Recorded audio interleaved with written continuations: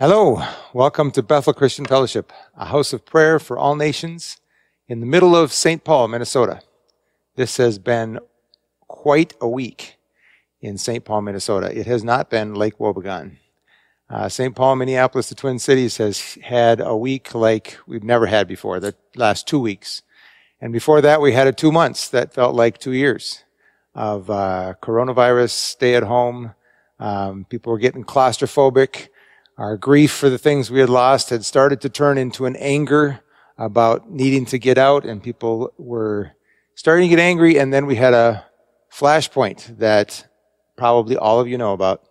And a man named George Floyd was kneeled on by Derek, another policeman, and said, "I can't breathe," and died, was murdered. For 8 and almost 9 minutes, he was kneeled on by George Floyd while other officers stood by, and that has triggered a whole series of events, protests, and then looters have come along with the protests, and everything I drove by from 3.5 miles away in St. Paul to here, a lot of it was boarded up, and University Avenue boarded up because 170 businesses were looted and 55 fires in one night in St. Paul. And Minneapolis, anyway, you guys have seen the news, and I don't have to say much about that. But I do want to talk to you about how you're feeling and what is God? Where is God in the midst of all this? And how can we respond to this in a godly and righteous way? And it's an impossible task to speak into that, but I'm going to try for a few minutes here. So let's pray. Lord, we ask you to speak to us in these few minutes that we have together. Our hearts are burdened and grieved, and we have so many emotions in us that we ask you to sort through our emotions and our thoughts and shine the light of your truth, your love, your word, your character, yourself. Enter into our pain, our confusion, our fear and anger, and all the other emotions that are going on. Lord, we pray that you would step in now in this time as we talk together. Lord, as I just say a few words, I pray that you would speak something in the midst of that. We need to hear from you. I pray this in Jesus' name. Amen. So, I'm going to give you just my reflections and some thoughts as I've been brewing and stewing on this, and I have obviously watched way more news than I should probably, and seen videos and tried to piece together what happened, and gone down University Avenue and seen all the way to the Capitol, seen all the boarded up stuff and the trucks and heard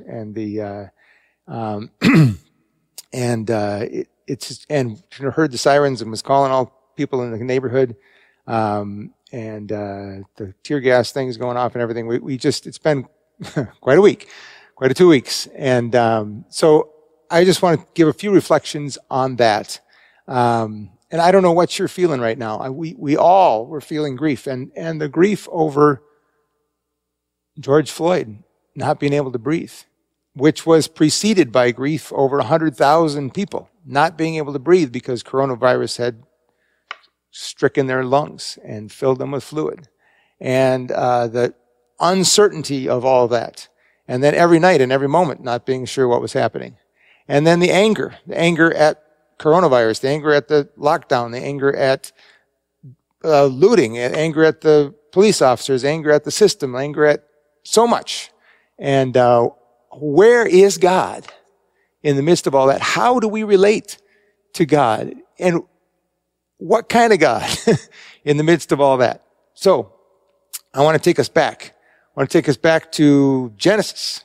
And right in Genesis, God creates man and woman. He says, let us make them in our own image, in the image of the Trinity. And he breathes life into them. And with the Spirit of God enters their lungs and they receive the breath of life. And when people say Black Lives Matter, what they're saying is Black lives are in the image of God.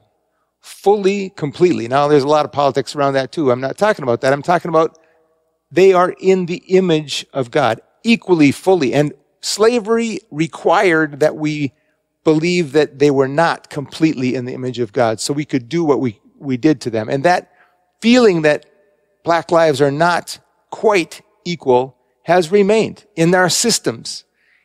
Individually, maybe we feel different, but there's a sense that black men are dangerous and guilty because of that history, and it remains.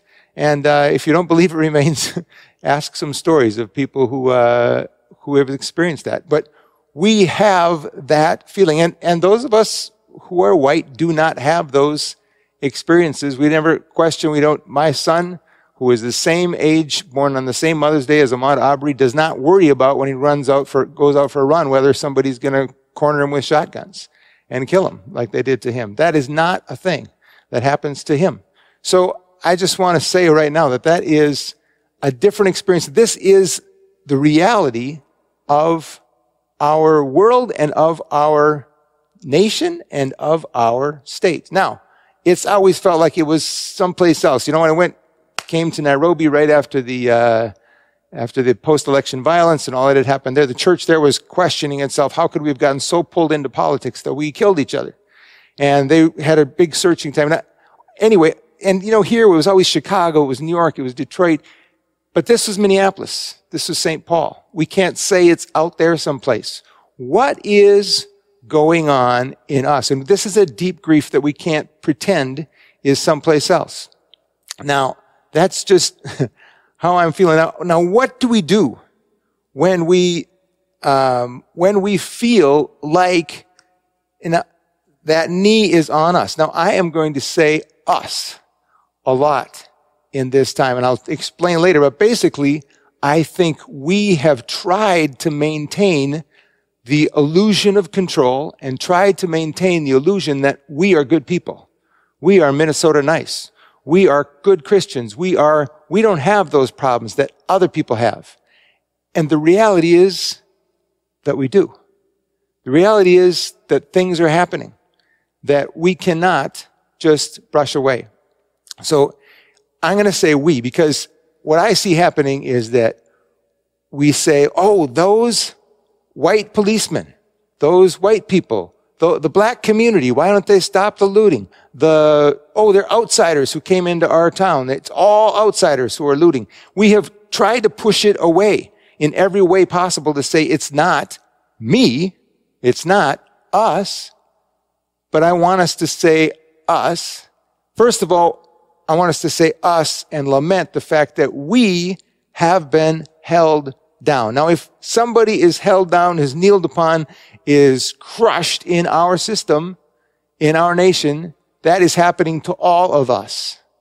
And we need to identify with, in that video, that George Floyd who cannot breathe. Now, George Floyd had a rough start. He played college basketball and had some good things, but then he had some drug issues and whatever, but he also seemed to come to Jesus. He was trying, I think. I don't know. I think he's in heaven because he was trying. But yeah, he got coronavirus, he lost his job, and maybe he was drunk or high when that happened, but that's not the point. The point is, he was in the image of God. And that should not happen to someone who is in the image of God. Now, I don't think the police officers saw him that way. They heard there's a drunk guy trying to change a $20 bill. They heard, when they got there, they saw his rap sheet before they got to him probably, and they decided this was not a full human being. This was, I'm not going to say the words. So we need to say, we are in the image of God, all of us. And when we are being crushed, any of us, all of us are being crushed.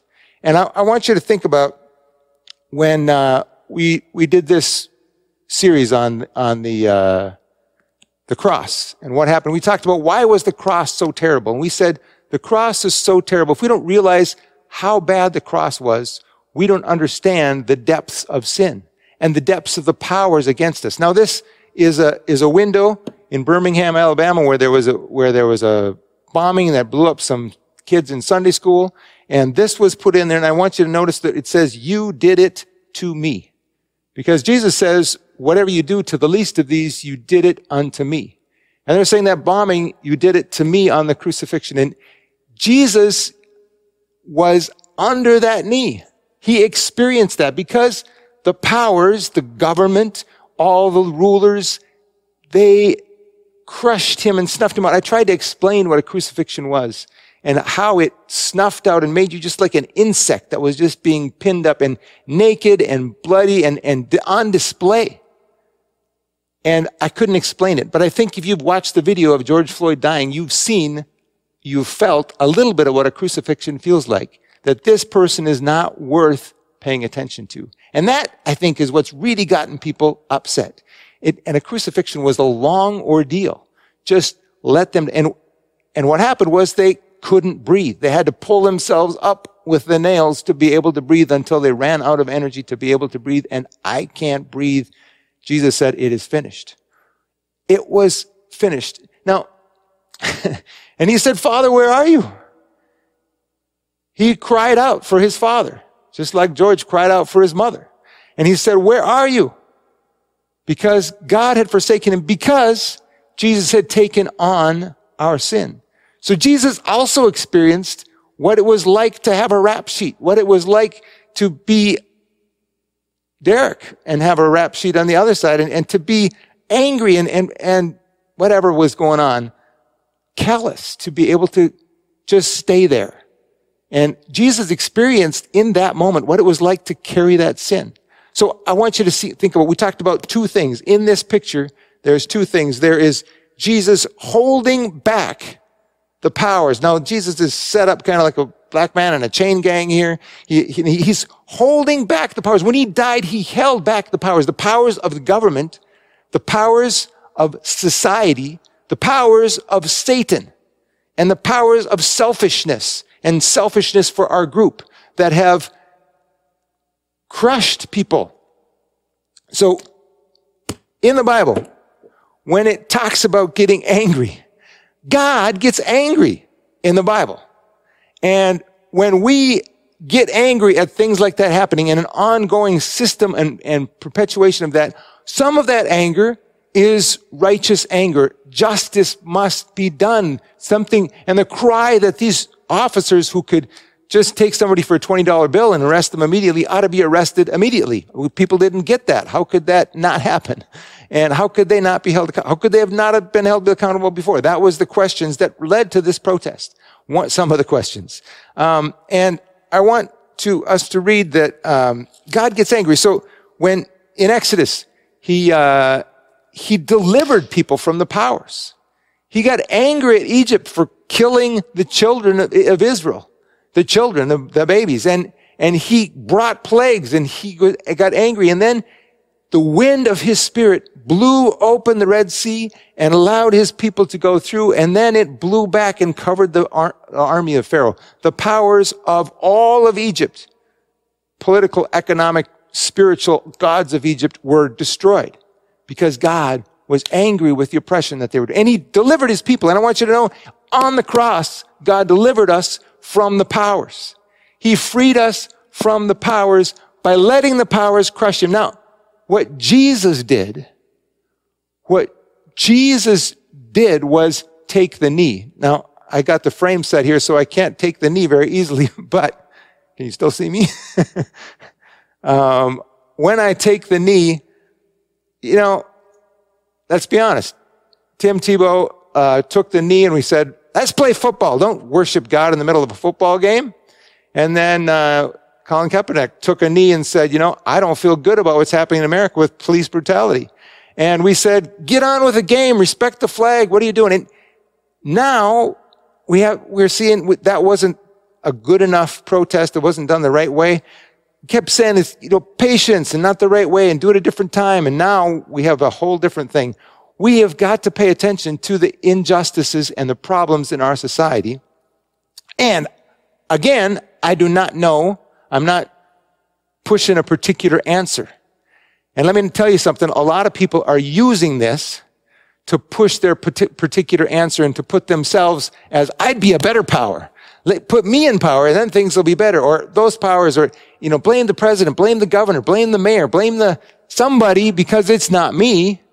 I am not responsible. I'm a good person. In fact, I'm protesting because I am trying to hang on to my morality and my sense that I still am a good person and we still are good people. And folks, we are crushed by the powers and we need to recognize that. And Jesus died on the cross to save us from the powers. Now, God called these people to himself and they said, we are going to be your people. And then he went up to get the 10 Commandments. And when he came down, have you noticed that when you talk about loving your neighbor as yourself, we want everybody else to love us as ourselves. But it's really hard for us to love those people, especially that group, as much as we love ourselves. And we want those people to keep the 10 Commandments. We want, do not murder, do not steal. We want those things to happen for other people. But when it comes to us or our people, we give a kind of it's understandable. It's, explainable. There was extenuating circumstances when it's about us. And so we can kind of explain away some looting and kind of explain away we talked about, wouldn't it be great to have a society where everybody kept the 10 Commandments all the time? Again, all the 10 Commandments have to go together. And it includes, you must love the Lord your God with all your heart, soul, strength, and mind. Let me tell you, folks, we in our society in America are a cut flower society. You cut a flower and you put it in a vase and it looks beautiful for quite a while, but it's lost its roots. We want Christian ideals. We want Black Lives to Matter and an image of God to be true for everybody. And we want no stealing and no murder but we don't want to worship God. And we do want to commit adultery or something close to it if we feel like it. And a lot of other things that we'd like to be able to do for ourselves. We don't want anybody else doing that. I want to maybe play around with some sex, but #me too. Don't you do that to me. So we keep saying it's out there. So, all right. So when God goes up, then he comes down, he gets angry because the people start to worship other gods. And they make Aaron helps them to make a god, a golden calf. And then he gets angry and Moses pleads with him to not destroy them and wipe them out completely. But that's what they deserved. And he relents. He's a merciful God. And then Moses comes down and he gets angry. And this I think is righteous anger. He's angry the way God's angry at their despicableness. And when he asks Aaron about it, does Aaron repent? He says, don't get so upset, my Lord. Aaron replied, you yourselves know how evil these people are. Those people are really evil. They said to me, make us gods who will lead us. We don't know what happened to this fellow Moses who brought us here from the land of Egypt. So I told them, whoever has gold jewelry, take it off. When they brought it to me, I simply threw it in the fire and out came this calf. Just magically. Right, Aaron. Nice try. We all want to just kind of skirt our responsibility and things and say, those people are evil. But when it comes back, Moses goes back up and asks to see the goodness of God, and he comes by and he says this, Yahweh, the Lord, the God of compassion and mercy. I am slow to anger. Isn't it great that God's slow to anger with how terrible we are? But he does get angry. I am slow to anger and filled with unfailing love and faithfulness. I lavish unfailing love to 1,000 generations. I forgive iniquity, rebellion, and sin. Isn't it great that he forgives? But I do not excuse the guilty. And you see, we don't like that God has anger and he gets wrathful. We think, be a nice God. But then when it came to this week, we were angry. We wanted the guilty to not be excused. Why is it that we can get angry and so righteously angry and God can't? Well, the truth is we know that God knows too much. He knows that we also have things that he could get righteously angry about. And we don't want to deal with those things. So what do the psalmists do when they get angry? Sometimes they get righteously angry with God and they cry out. That's what these Psalms of lament. So this is a great time for lament. Now, lament means to mourn. It means to cry out. And there are 100 Psalms of lament. Now, lament may not be the best. So the lament Psalms are really Psalms that are Psalms, and they're set up in the way a court case is set up. They come and they say, you are the righteous judge. And here's my complaint. And please deal with it. And I know that you will. And those kind of sections of a lament psalm are typical. And 100 psalms are psalms of lament. And they go to the just king. And they say, you are in control. And you are just. And I'm not getting justice. So I cry out to you, please do what's right. Please help me in this situation. And they cry out. Some national psalms of lament. Some individual psalms of lament. They cry out to God and they say, please take care of our situation. Some of the hardest ones are the ones that say, we call them cursing psalms. They say, kick in their teeth, cast them away, deal with them, break their arms. Now, those are hard to read. But if you've been with us this week and you've been angry at some things, you can see where that anger comes from. When you're not the oppressed, when you don't have a knee on you, it's hard to say, well, be nice. Don't be so angry. God, be nice.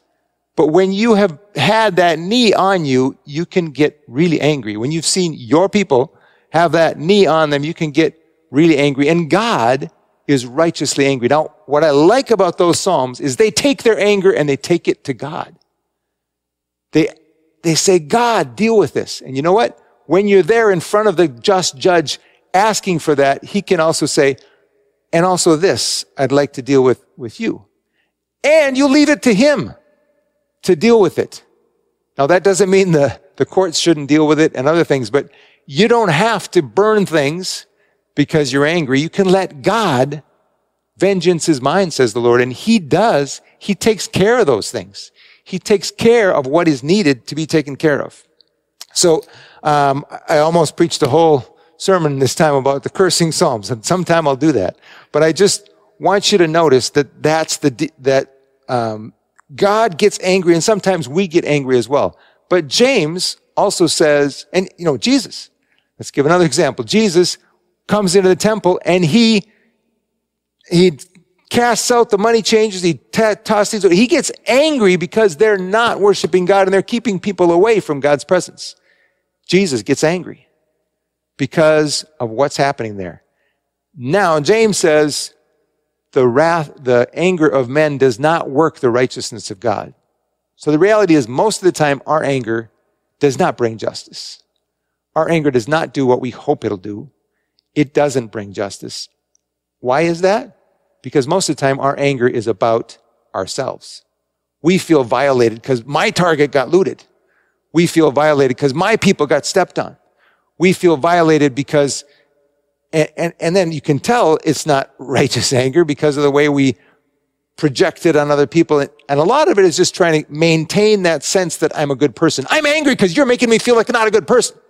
You're stepping on my people. And so it's really hard to disentangle what's selfishness and what's righteous anger. And I think it's okay to be righteously angered. I think there's been some righteous anger that's been happening.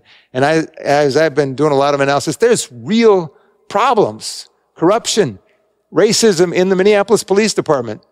That's my belief from what I've looked up, and it's not there. If it was just there, we wouldn't have things happening all over the U.S. and around the world if it was just a Minneapolis problem.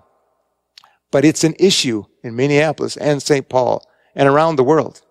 And I know other places, it can be about caste, it can be about tribe, it can be about other things. Here, race is a big part of it. And we identify us against them. Police against protesters, protesters against police, white people against black people. And we do this us and them thing, but it's not an us and them thing if we really think about it. So there are powers that are holding us down. And that is Jesus pushing back the powers by his crucifixion, calling them out as they crushed him so he could not breathe. He disarmed them and defeated them on the cross. Naked and bloody, Colossians 2:15 says he disarmed the powers and authorities. The other thing he did was one of the powers and authorities that keeps us down. Sin, society, Satan. Satan is one of those, society is one of those, but sin is one of the powers that crushes us. And sin is our own selfishness. And we needed to be forgiven for who we are. And you know what? That's the thing. I cannot look at what's happening to my city and say, they. I have to say, we. We have not done what we should. We have not paid attention. You know, I'll be honest. I didn't know there were problems in the Minneapolis Police Department. I didn't know Melvin Carter was coming to try to fix the St. Paul Police Department. I didn't know that because I guess it hadn't affected me. I didn't do anything about it. And I just want to say that so there's this question of what do we do then about our sin, which is one of the things that's pressing down on us. And the reality is you can't only look at yourself as the person under the knee. Whatever color you are, you're under the knee. I get it. But whatever color you are, you're also the one on top with the knee. The one standing by saying, I don't know, I don't see a problem. The one saying, you know, get off of him, but not actually doing something. We have to take responsibility for what we as a society have done. That's what really is crushing. Now, I don't want any fake white guilt that's going to be, you know, let me do a couple things and get over this. Let me go clean up the neighborhood and be better. And, you know, there's been some good things. I loved, there was a clergy march in St. Paul to my neighborhood Target from where my bike route is. And we were able to walk behind the African-American clergy and as other clergy. And we were able to walk in silence. And we were able to listen to their pleas and their prayers and their message to us, and then go home without any white people talking at all. And the mayor didn't even talk. I talked briefly to him and the police chief was there, and the National Guard. They thanked the National Guard for guarding our march down University Avenue. That was a good moment for me because we were together as Christians praying and supporting one another. You see, this is going to take partnership between all of us, between the government and the nonprofits and the education. And I appreciated Walls saying, you know what, the National Guard hasn't done it. We need the faith leaders to stand with us. And he brought them all up to, and, you know, Pilgrim Baptist, he said, you know, at 8:00 tonight, go home and pray. And I know some people who went home and really prayed prayers that stopped things on Saturday night. Specific prayers that were answered on Saturday night. Different from Friday night. So prayer is one of the things, practical things we can do. So now, some of you are going to say, well, this is a personal responsibility thing. You know, that was a bad cop. He's just a bad apple. You know, Scripture says good trees don't produce bad fruit. And I don't think we can say there's just one bad apple. And what we do need to do is graft ourselves into the vine of Jesus Christ so we produce better fruit, the fruit of the Spirit. Now, so it's yes, personal responsibility. People should be personally responsible and held personally responsible. There's also issues of policing and policy and politics and prejudice that must change. But how? And there's the principalities and powers behind all of that. But again, how do we address that? So Jesus has forgiven us our sins. So we can ask him, forgive me for my sins. Forgive me for our sins. Do you notice that he says, forgive us our debts? He doesn't just say me. He says, when you pray, say, Father, your kingdom come. Not the Democrats' kingdom, not the Republicans' kingdom, not the whoever's kingdom. And there's a lot of people trying to make this into some of that kind of kingdom building. It's not about that. Your kingdom come, Jesus. You are the just king. You are the only one who's going to bring us justice. You are the only one who has control of this situation. And we pray that you would bring your kingdom on earth, in St. Paul, in Minneapolis, as it is in heaven. Give us our daily bread as we cry out for it, and forgive us our debts as we forgive our debtors. So we talked about earlier this year about how Jesus' temptation was to look use his power for his own protection, for his own provision, and for his own power and position. And all of us want to use what we have for those things. We have to turn spiritual power, financial power, manpower, whatever we got, towards serving others, towards serving Jesus. And that can make a difference. But we have to do it in partnership. So, one of the things that was said in that time, I won't say everything that the African American brothers said, but they said it's a marathon. And, they're assuming that most of us are going to drop out. We're going to march for a week, a month, and put some stuff on Facebook, and then we're going to move on. It's going to take a marathon. And you know what? I want to encourage you as Bethel Christian Fellowship. I believe God has prepared us. I believe God has put us in a place to be able to do things. God has been speaking to us for decades about this stuff. God has been building relationships in our city for decades. God has brought us the All Nations family of churches. God has made us a diverse congregation with people from all over the world in every race and every, lots of different languages, because he wants to show his kingdom coming. He wants to show love and joy and peace. He wants us to radiate life where there is death and joy where there is sorrow. Not joy like happy, like it's all good. Joy can have lament in it. But God has prepared us. Even the stuff we've been preaching, even the stuff we've been talking about, treasuring one another across race and cultures. That was 2016. We talked about being resilient in the face of suffering back in 2016. We talked about trusting God. We talked about rebuilding trust. Do you realize how we have torn apart trust? We talked about that for 2 years. We say we don't trust the government, don't trust the media, don't trust those people, and don't trust the Republicans, don't trust the Democrat, don't trust the governor, don't trust the president, don't trust anybody. And then we want people to trust us. We want people to obey us. How are we going to do that when we've torn it down? Well, we're going to do it by rebuilding trust. First of all, we've got to be trustworthy. We got to be trustworthy. We got to admit our mistakes when we do things wrong. We got to do better. And we have to do what we can to build trust, and we have to encourage people to trust things. Now, this is an election year, and the easiest way to do elections is to tear down the opposition. But when you do that, you tear down the opposition. And you just tear each other down, and then where are we? Everything's torn down. Literally now, because we've lost trust. But we have to take the hard work to build partnerships, build relationships, build our city, build our churches based on trusting God, because only he has the power to make this happen. We know that. We can't do it on our own. And I'm sorry, other people think they can do it with politics or some other way, but I really believe Jesus is the only way. Now, it's got to be in partnership with the governor and the mayor and whoever else, and they're actually reaching out to us now.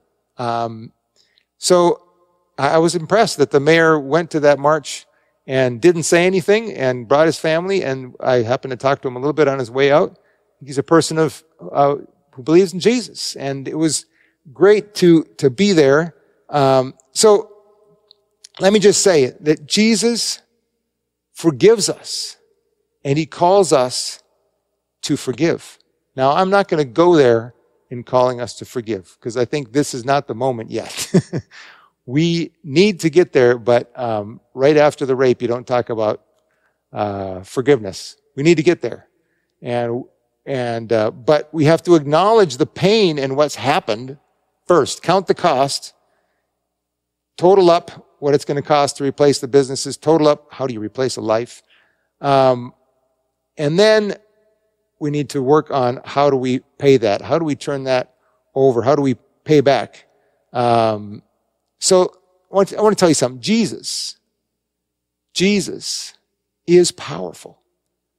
He has power we do not have. We saw all of our power. We've seen it stripped away. Our illusions of control. We don't have power over coronavirus. We didn't have power over our streets. We don't have power over a lot of things. But Jesus is powerful. He is also present in all of this with us. And he is passionate, powerful, present, and passionate. What do I mean by passionate? Well, he feels our pain. He felt it on the cross in a way that none of us has quite felt it that badly. He feels it physically. He feels it in his gut. He said he had compassion on them because they were like sheep without a shepherd. His guts hurt because they were like sheep without a king, is what it's talking about. They didn't have good leadership. He feels it for us. So we need to pray. That's where we got to start. Pray is powerful because it connects with Jesus, who's powerful, present, and passionate. We need to connect with his heart. What is he feeling now? I know we're all talking about what we're feeling. What is Jesus feeling? What sorrow? What anger? What compassion? How does he feel? And I talked about us being a cut flower society because our roots are gone. Our roots need to go down into Jesus. As Bethel Christian Fellowship, we talk about a rose or a crocus breaking up through the pavement in a desert and blooming. That's because of roots. Ephesians 3 talks about roots that go down into the love of God. We've got to experience God's love so we can share God's love with everybody. If we don't experience God's love, we will not be able to share God's love. So our roots have to be going deeper and deeper and deeper. And I've been impressed with the people I've been talking to at Bethel Christian Fellowship and how in this time your roots have been going deeper and you're amazingly resilient in this time. I am impressed. I'm impressed with the way you've been cleaning up the neighborhoods and making face masks and doing all kinds of things to reach out, to pray, to persevere. So praying is a huge thing. Perseverance is another thing. We need to persevere. This is a marathon. Now I'm stealing this from Pastor Jim. He said we need to lament and we need to repent of what we have done and we need to foment. And I'd encourage you to watch the ICF sermon to find out what he means by that. But we need to afflict the comfortable and comfort the afflicted, and we need to do what we can. So I want to encourage you to take a knee. Not in just some symbolic, but take a knee to surrender to Jesus. Take a knee to pray to Jesus.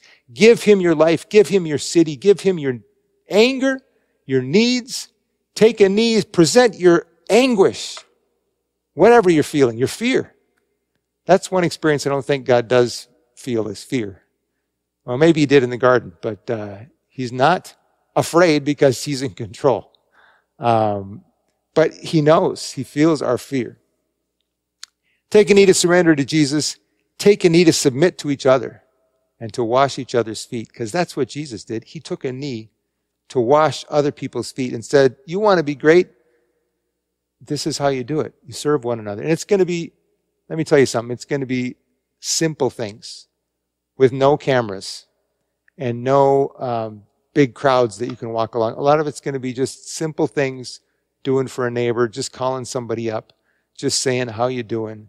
Praying for somebody and not even telling them you prayed for them. Praying for our city, praying for our communities, and not even talking about it, but talking to God about it. Praying through your anger and praying for justice and partnering.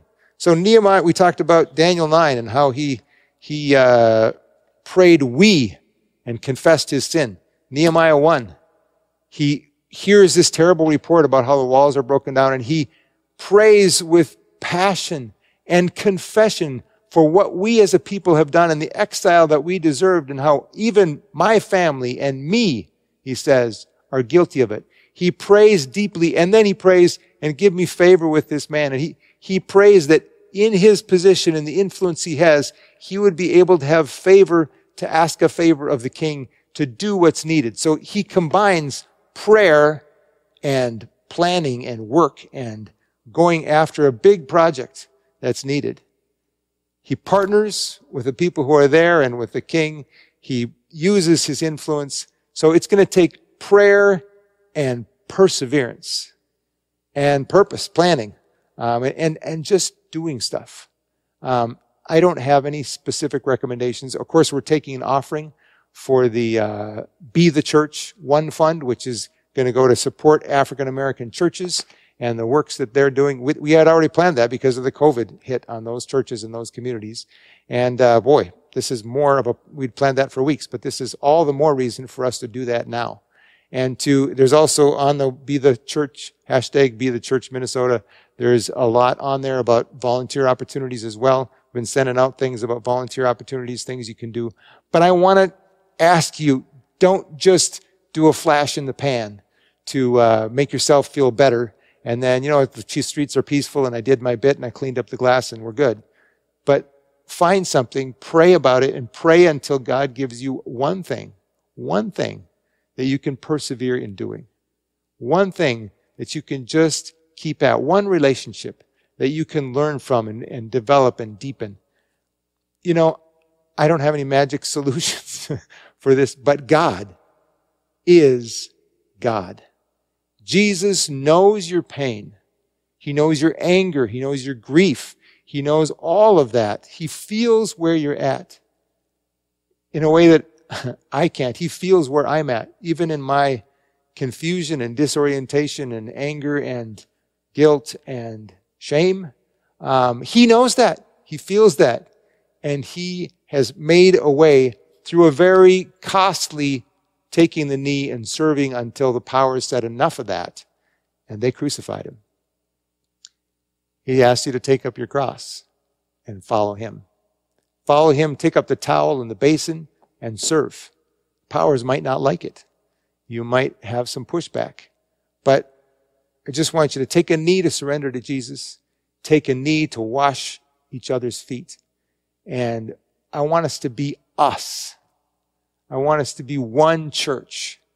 And I want us as one church to serve this one city, be combined with them in all the ways that they are. And I thank you for each of the ways that you're doing it. Those of you who are teaching your kids online, those of you who are teachers online, those of you who are going out and ministering to the people who nobody else can touch, who are dying from coronavirus. Those of you who are just persevering through your own coronavirus.